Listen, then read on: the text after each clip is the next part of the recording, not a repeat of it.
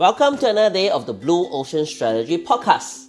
Today we look at another example, which you may or may not know of this example, but I think one movie has made it very popular called The Greatest Showman, right, which is based on this circus, right? So it's called Cirque du Soleil. And this list will not be complete without mentioning this Cirque du Soleil, arguably one of the most famous example of the blue ocean strategy in action.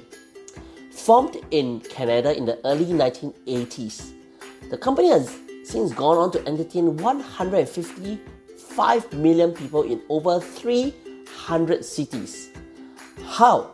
They reinvented the circus industry by pursuing both low cost and differentiation. By doing away with live animal acts enabled the company to reduce its cost base, while the introduction of live music and a storyline inspired by the world of theatre and an emphasis on human physical skill helped the circus to create new elements that have never been seen before in the world of circus. The result, they created a new market space, the new audience of adults and corporate clients, rather than the traditional audience of family and young kids, is also willing to pay higher prices to watch this extraordinary, spectacular circus. So, moving from the traditional of families and young children where cost is a concern, they now targeted adults, corporate clients, which are willing to pay more. And how they can actually have the attraction is by doing away with a lot of unnecessary acts, which includes the animals, alright, because rearing animals can be a very, very high cost with their food and their medication.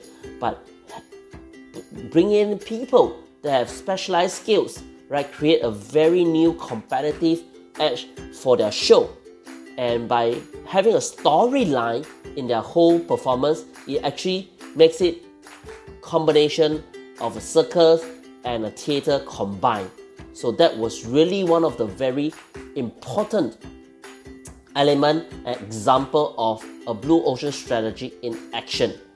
And within the last 30 years, the company has actually moved on and to so many countries and performed in almost every big and major cities of the world.